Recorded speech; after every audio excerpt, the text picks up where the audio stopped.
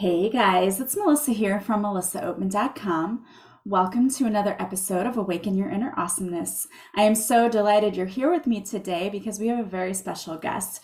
Today we have with us Miss Lisa Salisbury. She is a podcaster and hosts Eat Well, Think Well, Live Well. She is also a health and weight loss coach, and she's here today to talk to us about how we need to let go of some of those long held beliefs that we need to clean our plates and that we need to finish all of our food.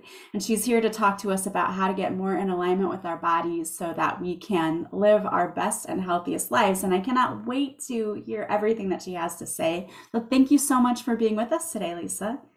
Thanks for having me. I'm excited to be here with you, Melissa. Yeah, I'm excited that you're here too because I know this is a topic that hits home for a lot of women, especially, but I know that there are men out there listening who probably also struggle with weight or body issues. And I think that this is a very important topic today. So, before you start talking about what it is that you do to help women live a healthier life, tell us a little bit about yourself. How did you first get into coaching? Yeah, so I do consider myself a recovered chronic dieter. I have was chronically dieting really since high school. I brought home my first diet plan in when I was, I think, a junior or senior, and my parents were like, "Oh, great, we'll do it with you." So that, that started me off with just many years of dieting. In my 20s, then I got married and started having children. So for about 9 years, I was either pregnant or nursing, it seemed like. And so my weight was just up and down because I thought I had a lot of thought errors back then. I just was so sure that I needed to get down to my pre-baby body and get my body back, all of these like sayings that you heard. And then back then. And with my last baby, I remember having this thought, okay, this is it. This is the last time I can be fat. This is the thought going through my head. And I look back on it now and I have so much compassion for my past self at that time. Like that number one, she thought that I had to have permission to eat, right? Like there was a lot of like permission to eat things I wanted to eat, and Mhm. also just very misinformed about what being overweight was and what being pregnant was. And it just a lot of confused messages in my brain back then. So, and that was 15 years ago. My youngest is 15 and a half, almost 16 actually. So I then spent a full decade dieting, or sometimes just saying, "Oh, I'm just done. I'm just done," and ignoring everything, which meant I ate very unhealthy foods for my body and felt gross and terrible in my body, not because of the way I looked, but the digestion was an issue. All sorts of things were issues for me. So I was back on dieting and really thought that the be all end all was my Fitness Pal, when I could count my calories. And when the app would tell me, if every day were like today, you would weigh this much in 12 weeks. And that never happened. Like it never, ever, ever. In 12 weeks, I never got to that magical number, because the problem was my Fitness Pal or any other counting diet can tell you what you maybe quote unquote should be eating, but they don't tell you what to do when you don't feel like eating that way, or when you have a hard day, or when you are in a stressful situation, how to manage those emotions without food. And that is what I did not know how to do. And I ended up macro counting, which was kind of the last slippery slope down into orthorexia for me, which is an eating disorder where you have an obsession with eating healthy. So I would call restaurants and try to get their nutritional information in order to log it into my app to make sure I was eating the proper, again, air quotes on that, proper amount of protein. I was bringing my kitchen scale to our dinner table when I would make dinner at home and weigh my portion. And I do have 4 children. 2 of them are girls. And I was doing this in front of them. And don't worry, we've had lots of conversations about it now, but I would tell them, well, it's because I'm lifting weights and I need to make sure I'm getting enough protein. That's what I told them. They're teenagers. They're smarter than that. Like I'm sure they knew that I was dieting and trying in some way to change my body shape. And when I found the tools that I learned both in my health coaching certification from the Institute for Integrative Nutrition, as well as then in my life coach and weight loss coach certification from the Life Coach School, I just learned so much more about balanced ways of eating, as well as knowing what to do with the feelings instead of eating. And so that's really what I help women with, is worry less about what you're eating and more focus on why you're eating when you're not physically hungry. Yeah, I think that that's a really good thing because I know personally I've struggled with that too, and I know why I struggle with things because when you were a kid, at least for me, and I didn't feel well, my mom wanted to make me feel better by giving me ice cream or different foods, and it did make you feel better as a kid, right? But Mm-hmm. we tend to still fall into those same patterns and those behaviors of, well, if I don't feel well, if I'm having a bad day, this food will make me feel better. So we do tend to gravitate towards that as a tool to help us feel better. And and the the thing is, as Shonda Rhimes says in her book Year of Yes, she said, here's the rub: food works. When you come home from a long day and you just want to spackle some chocolate cake on top of that, it does work to calm down the feelings. And so that's, I just always remember in that book how she said, here's the rub: food works. It does tamp down those emotions. And so your brain has learned that you can get a lot of dopamine, which is that feel good, keep you alive hormone, when you are eating highly palatable foods, and a lot of them. And so that's how we have learned, like you said, from childhood, oh, you had a shot at the pediatrician, here's a lollipop. Oh, and what's funny too is not only is it, oh, you lost your soccer game, let's eat this in sadness. When you win the soccer game, you eat in celebration. Right. And so food's the solution to all of the emotions as a child. And it is very difficult to unlearn that. But the good news is your brain does have the feature of neuroplasticity. You can unlearn it. And yeah, that's really what I do for women. I think it's interesting too because you brought up another point that you said many of us also from our childhood come with this belief that we need to clean our plates because we get told that. I know I remember my mom saying things like, there are starving children, you need to eat everything on your plate, and getting in trouble and having to sit until I ate everything on my plate. And I can remember that very clearly. I sat there until like dark bedtime one night because I didn't want to eat what we were eating. And so that's another, I Mm-hmm. call them limiting beliefs, but another belief Absolutely. system that I think causes us to self sabotage. For sure. And what I find so fascinating about the Clean Plate Club, because it's a common phrase that we use. I was doing some research on this and I figured out that the Clean Plate Club was actually a government program during both World War One and World War Two. So it was started for elementary school kids because there were rations in America. And so our grandparents literally were told in elementary schools, there are starving children in Europe and we need to conserve. And so the Clean Plate Club was the idea that in the cafeteria lines back then, of course, they were, serving the kids. It wasn't just prepackaged things like they get now. Yeah. So the idea was you would take just what you needed and you would clean your plate. And that was a demonstration that you didn't take more than what you needed. And so you can see how like the origins were not terrible, but then those folks, those kids raised kids. And then for me, as far as the generations go, that would have been my grandparents. And so my parents then told me in the 80s, well, there's starving kids in Africa because that's where we were sending food at that time. Whereas our grandparents were told there were starving kids in Europe. So it's like, it makes so much sense to me that I'm like, oh, okay, it's just because of the way we were raised. And now we can actually let that go because we can eat what we need. And if we want to send money or send supplies or whatever you believe in, support certain charities to help starving children somewhere else, you don't actually need to connect it to what you are eating. And so we want to disconnect our charity work and those things that you believe in from what you're eating on your plate, because it doesn't connect anymore. Like they were trying to make it connect for the kids, during World War I and II.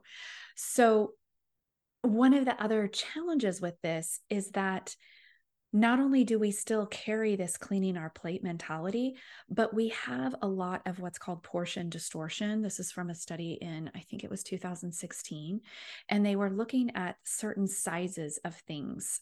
So, for example, in the 1980s, the average bagel was about 3 inches across. And in the 2010s, the average bagel was 6 inches across. So in 30 years, we have double the size of the bagel and it's still served as a portion.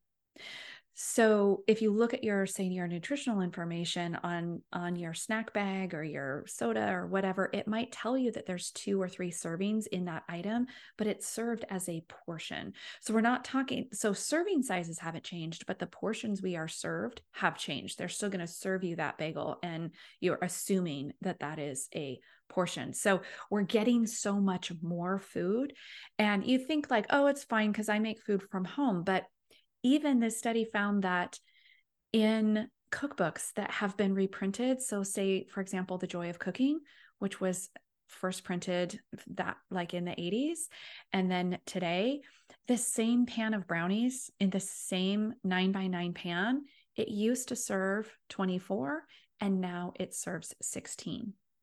So it's the same amount of brownies. Now they're telling you it serves less people, which means the portions are larger. So we're even being told by our current recipes to eat more. So it makes cleaning our plate, you realize, oh, okay, I actually have more food on my plate and I think I have to clean it. So you see how these two issues are really intertwined, and it gets very in the way of us being able to eat the amount that our body actually needs.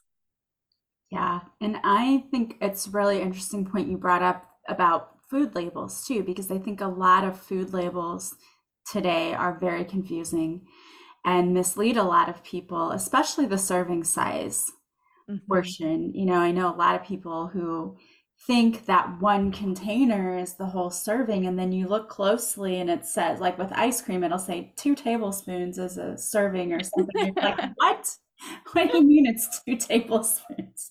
So that can be very confusing and throws people off, and even things that are supposed to be labeled as healthy that really aren't that healthy. So there's so much confusion, and it's really easy to understand why people have no idea what they're doing. Yeah, at the front of a food label, the nutrition facts are an altogether different story, but the front of a food label is the last form of advertising that that product has to get you to buy it. And so things that are on that label, just remember when it's telling you it's gluten-free or it's high fiber or whatever it's touting, it is an advertisement. You want to turn that over and be knowledgeable and look at the nutrition facts if those kinds of things are important to you. If you're actually looking to increase fiber in your diet, don't take the food label on the front, because as much advertising as they've done in magazines and online and whatever they've done, that package is their last ditch effort to get you to buy it. And so Yeah. they will put a health halo on it to make you think that it is the right thing for your body, and you get to decide that. Don't be swayed by those buzzwords on the front of the package. Yeah, it's so complicated because a lot of products now are touting that they're high in protein. And Mm-hmm. the trick that I always was taught was that you look at the protein and add a zero to the end of that number and compare that to the calories. And if it's not like close to the calories, or at least closer, it's not a significant source of protein. But a lot of packaging says like, yes, this is high in protein. And then you look at it and you're like, it's really not. Yeah. And it could be higher than its counterparts because they've added protein to it. Um, a lot of breads will do this, but it's still not an excellent protein source. Right. Yeah. And really what I work with clients too is to do their own nutritional study. So, do you need more protein or do you need more fiber? You can't know. Like reading all the nutritional studies out there that say this person and this group of people had this result on this type of diet. That's all very interesting, but the most important nutritional study that you can ever read is your own food journal, is writing down what you eat without, and I don't have my clients do any kind of calorie or macro count or any of that. You just write down, I had oatmeal with berries and an egg for breakfast. I had a salad with chicken and a pear for lunch, like just these types of things. And then you look at your symptoms, if any, that you are trying to manage. So, like, for example, if you're trying to increase your fiber because of digestion issues, then you can start logging your digestion issues along with those foods and then start to look for patterns. You can also, and if you're not having any issues, sleep issues, or energy, all of these kinds of things can be monitored and recorded, journaled along with your food. And if nothing else, if you're just trying to lose weight, that also can be monitored with your food. And you can see, oh, of course, my weight jumped up a little because I had a little bit higher carb dinner than I typically do. Just knowing, not without counting, you can just look at it and say, oh, yeah, pasta dishes are higher in carbs than salads. And so last night I had pasta, which by the way, I do all the time. So I'm not vilifying that in any way, but then you're just like, oh, that makes sense. I had some higher carbs, which require more water to digest. So of course I retained a little water. That means a little higher on the scale. That's normal. I have clients that tell me, well, pasta makes me gain weight. Like, does it though? Or is it just a water weight increase the very next day and then it drops off when you don't eat pasta that day? Do you know what I mean? Yeah. Yeah.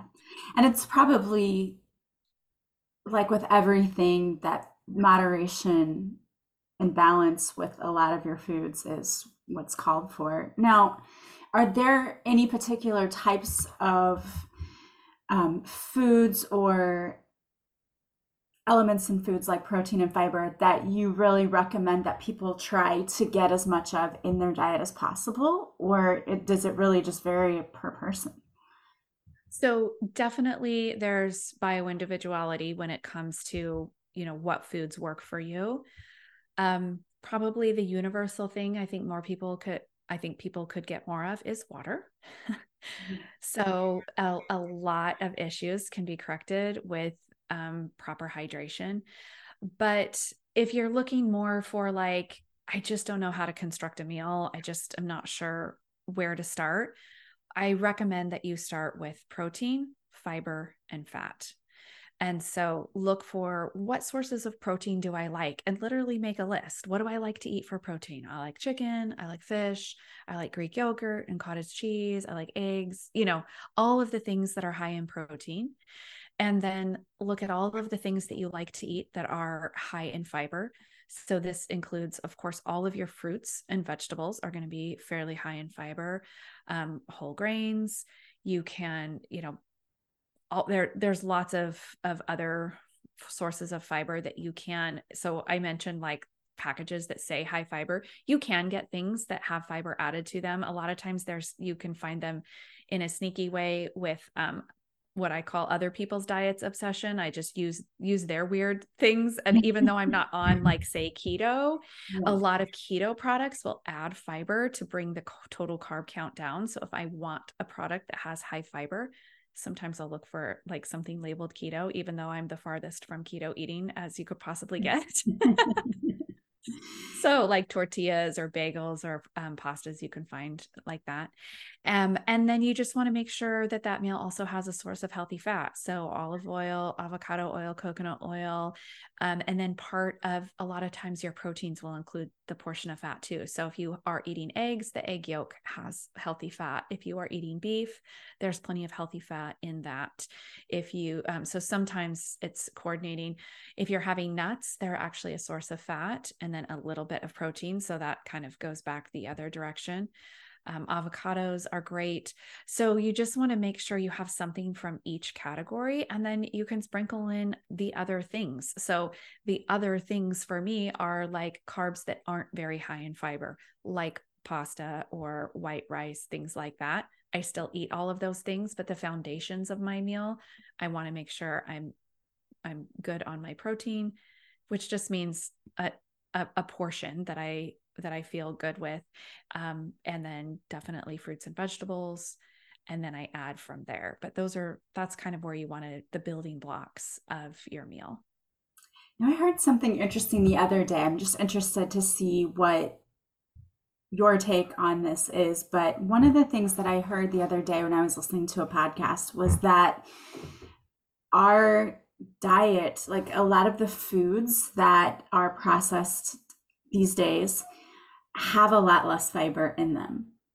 And it's because the food companies don't want us to feel full because they want us to eat more.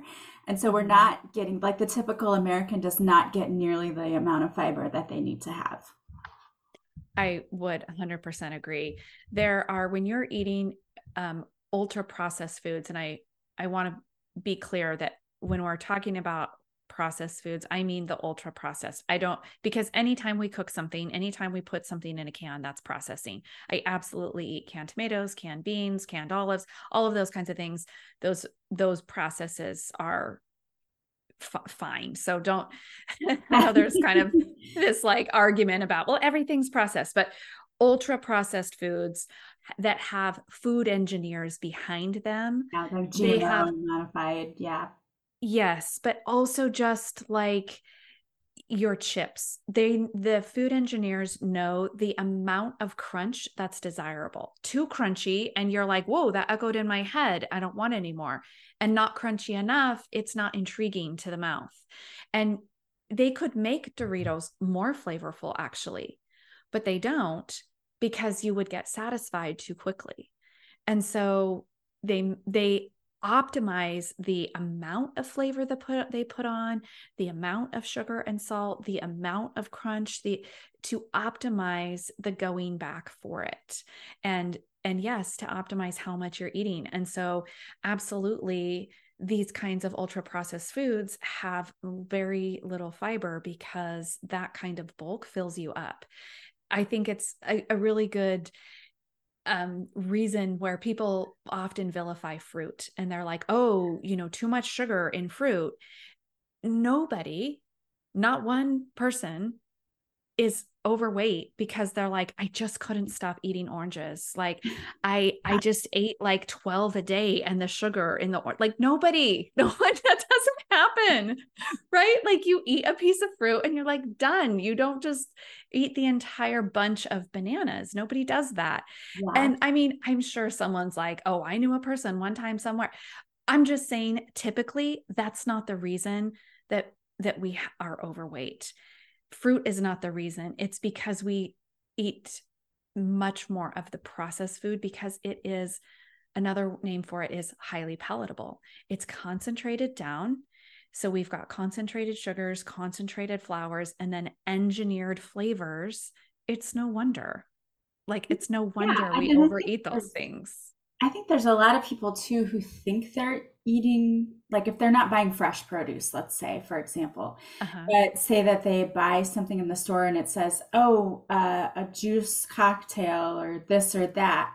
And I think a lot of people get that confused too, because those do have a lot of added sugars to them. It's not just natural, pure juice.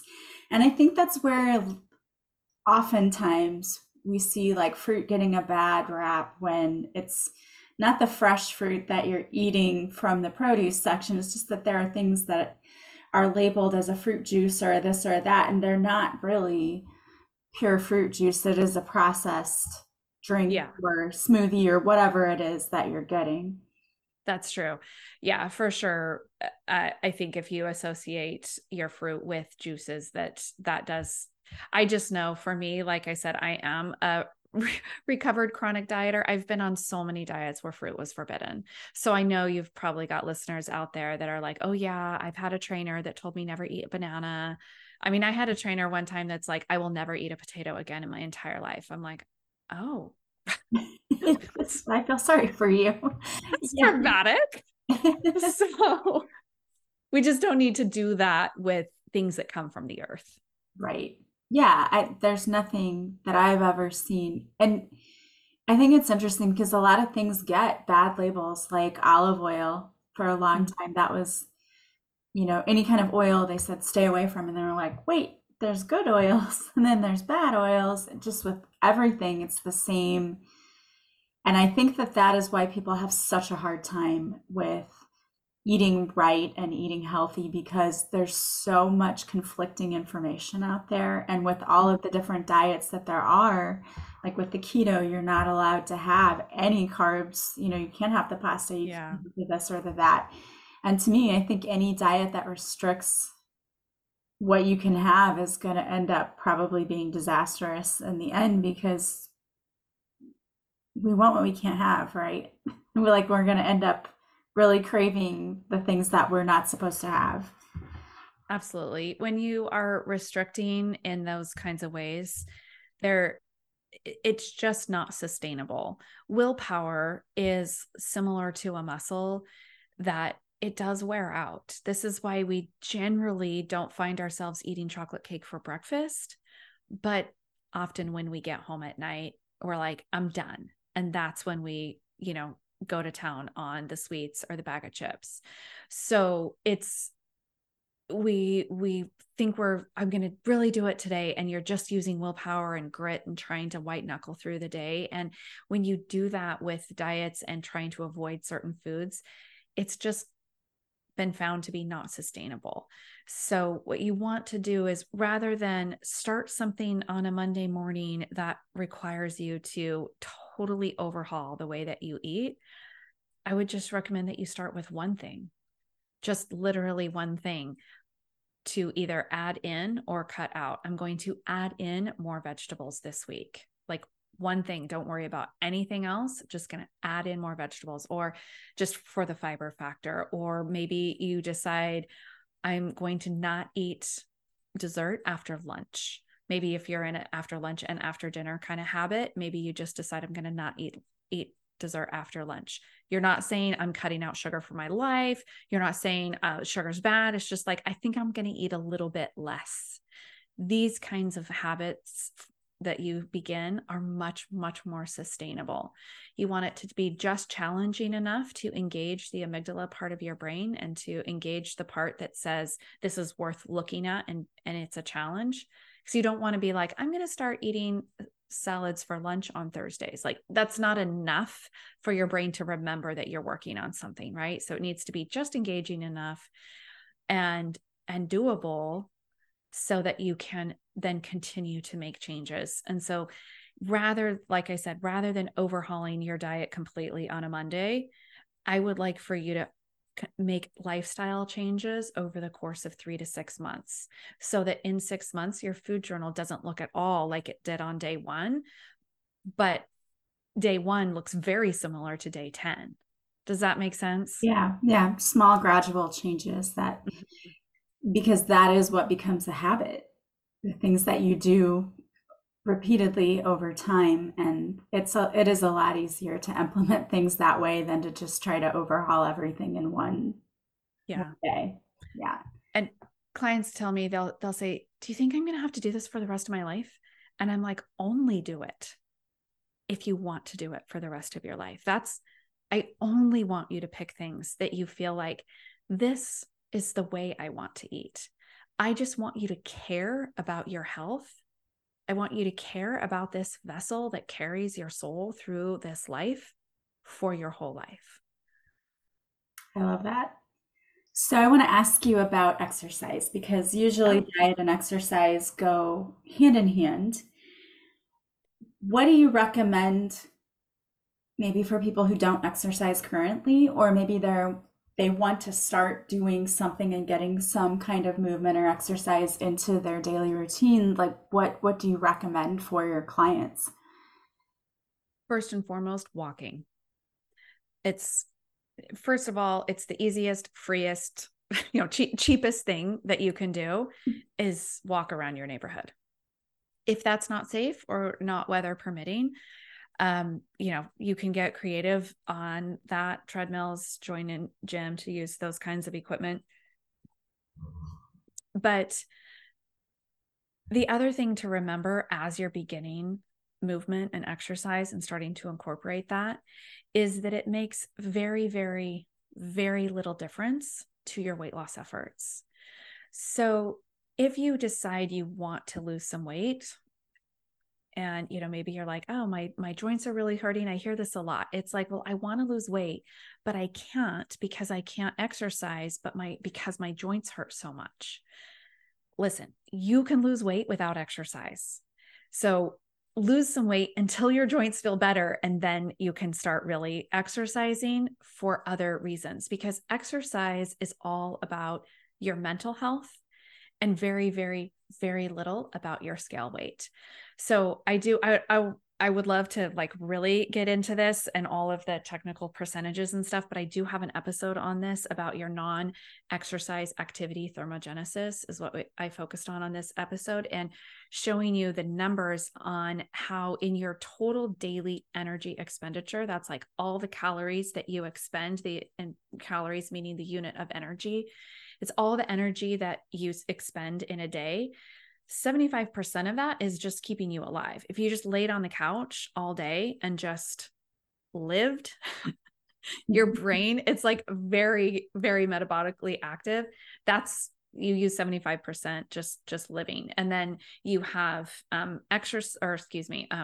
digestion is another one. And then you have your non-exercise activity thermogenesis. And this is just the moving around, taking a shower, taking the dog on a walk, making your kids lunches, all of those things where you're just moving around is your non-exercise burning.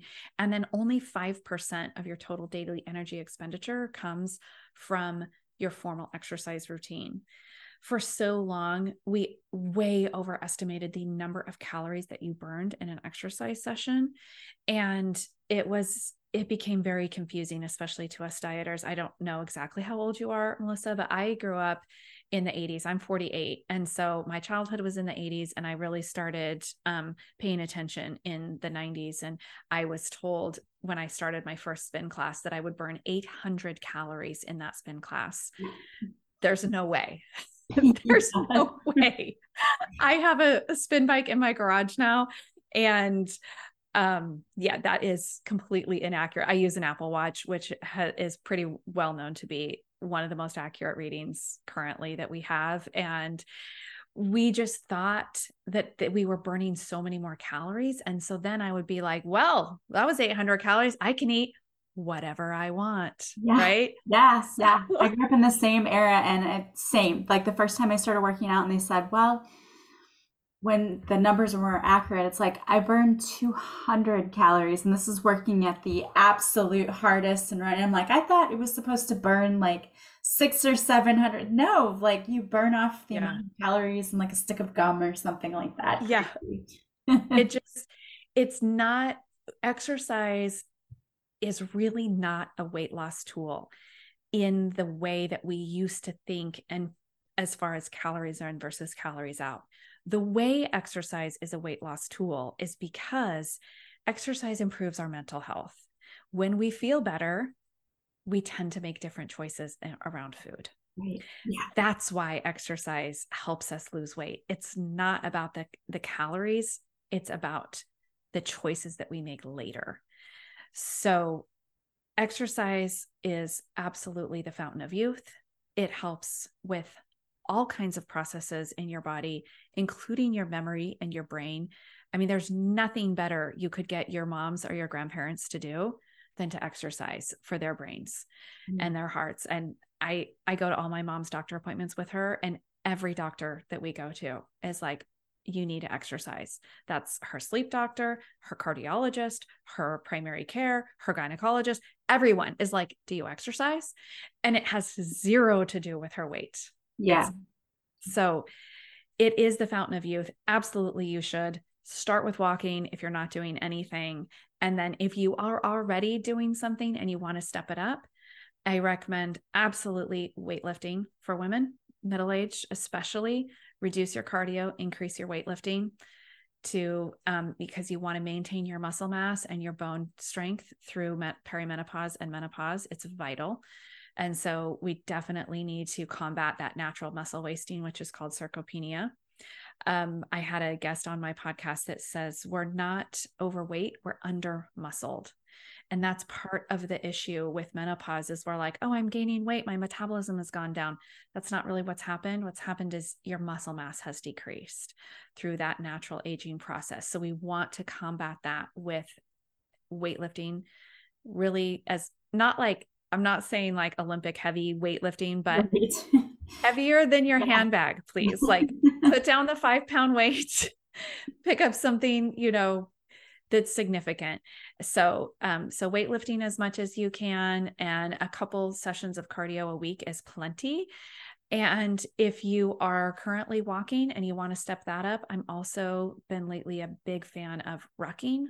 That's RUCKING. It's basically weighted walking. So it's weightlifting for people who hate weightlifting and cardio for people who are, only weightlifters. So look into that if you're at all interested. I've really been loving that, and my clients have been too. It's a great lower body workout and still gets you outside, and again, fairly free. I just literally have a plate, a 10-pound plate from my workout, my garage gym in a backpack, and I just throw that on my back when I walk my dog. I can attest to that because when we did family trips to Disney, I was the one who carried the backpack with all of our stuff, and it had frozen Gatorades in it, and I'm walking through, the hot Orlando sun, and I always felt like I lost weight on those vacations because I was carrying that heavy weight all the way around and walking. So I can Yeah. attest to that. It does work, definitely. Yeah. And this is interesting because you're leading me into what was going to be my next question for you anyway, which was about menopause and how a lot of women struggle with weight during menopause. I've been hearing and reading things lately that say that hormones being imbalanced has a lot to do with that. But is there any advice or anything you could add to that conversation for any women who are out there going through menopause, or maybe they're in perimenopause, that are Mm-hmm. saying, hey, yeah, my weight's changed and it's just since I've been going through menopause and I'm not able to lose it. Anything you can add for them? Yeah. Well, I would just emphasize again, make sure that you are weightlifting and prioritizing your protein. Just so important to maintain our muscle mass through this time. And I am not a doctor and not an expert in hormone replacement therapy. However, ask your doctor about it. I hesitate to give advice on that because I'm not a medical professional, but the research is very clear. The Women's Health Initiative that was done in the early 2000s that scared off a lot of doctors from prescribing bioidentical hormone replacement therapy has been totally debunked. I have spoken to a menopause doctor. He's an MD and specializes in it. And he says it was the most misogynistic study ever done and so damaging to women. Your hormones matter a lot, and they affect your sex hormones. Your estrogen, progesterone, testosterone, and DHEA affect every system of your body. So just because you have dry skin or dry eyes, like that's an estrogen deficiency often. It might be the climate you're in, and it might be that you have the fan going, but it also might be estrogen.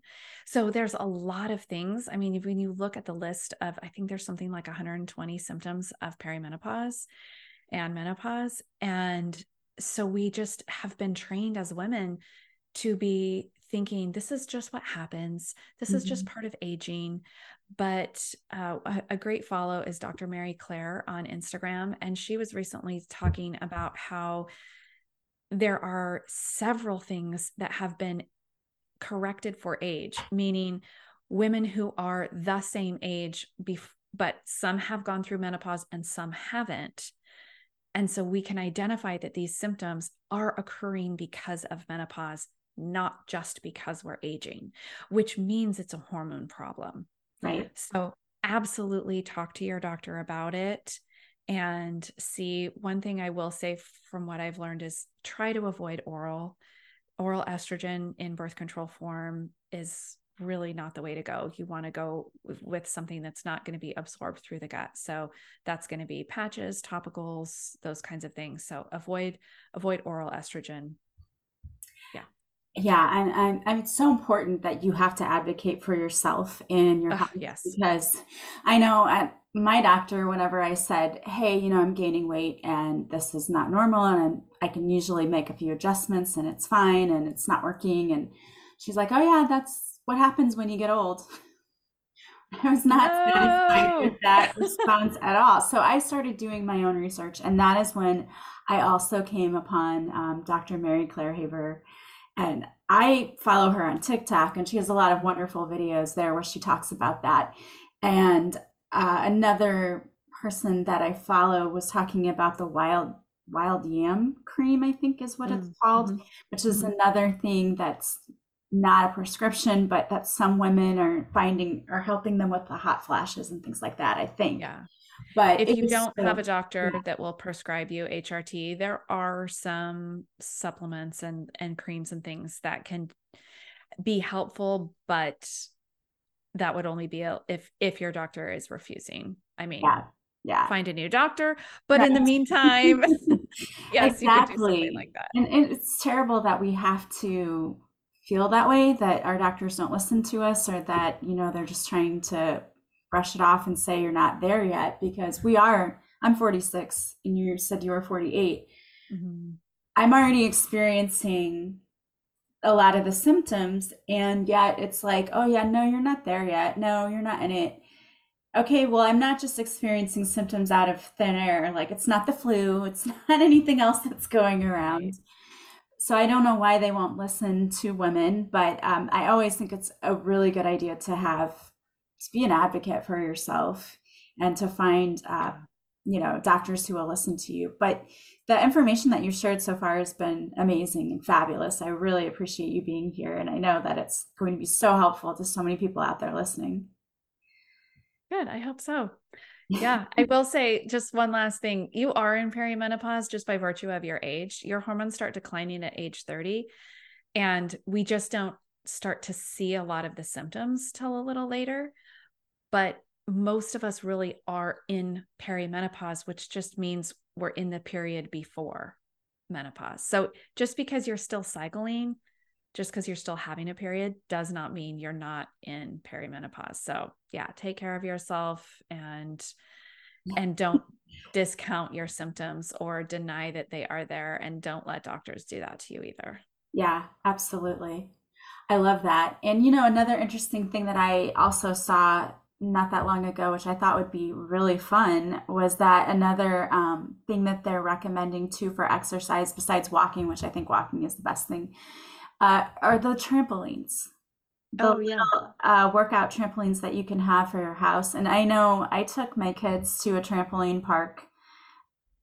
It was a while ago, because they're 21 now, but they went for a birthday party, and I remember they said, "Oh, you should jump with us, Mom." And I did. And I remember how much fun we had, and it was Mhm. so much exercise. My legs were on fire the next day after doing the trampolines. But I think it's important to find things that you really enjoy, because then I think you stick with it.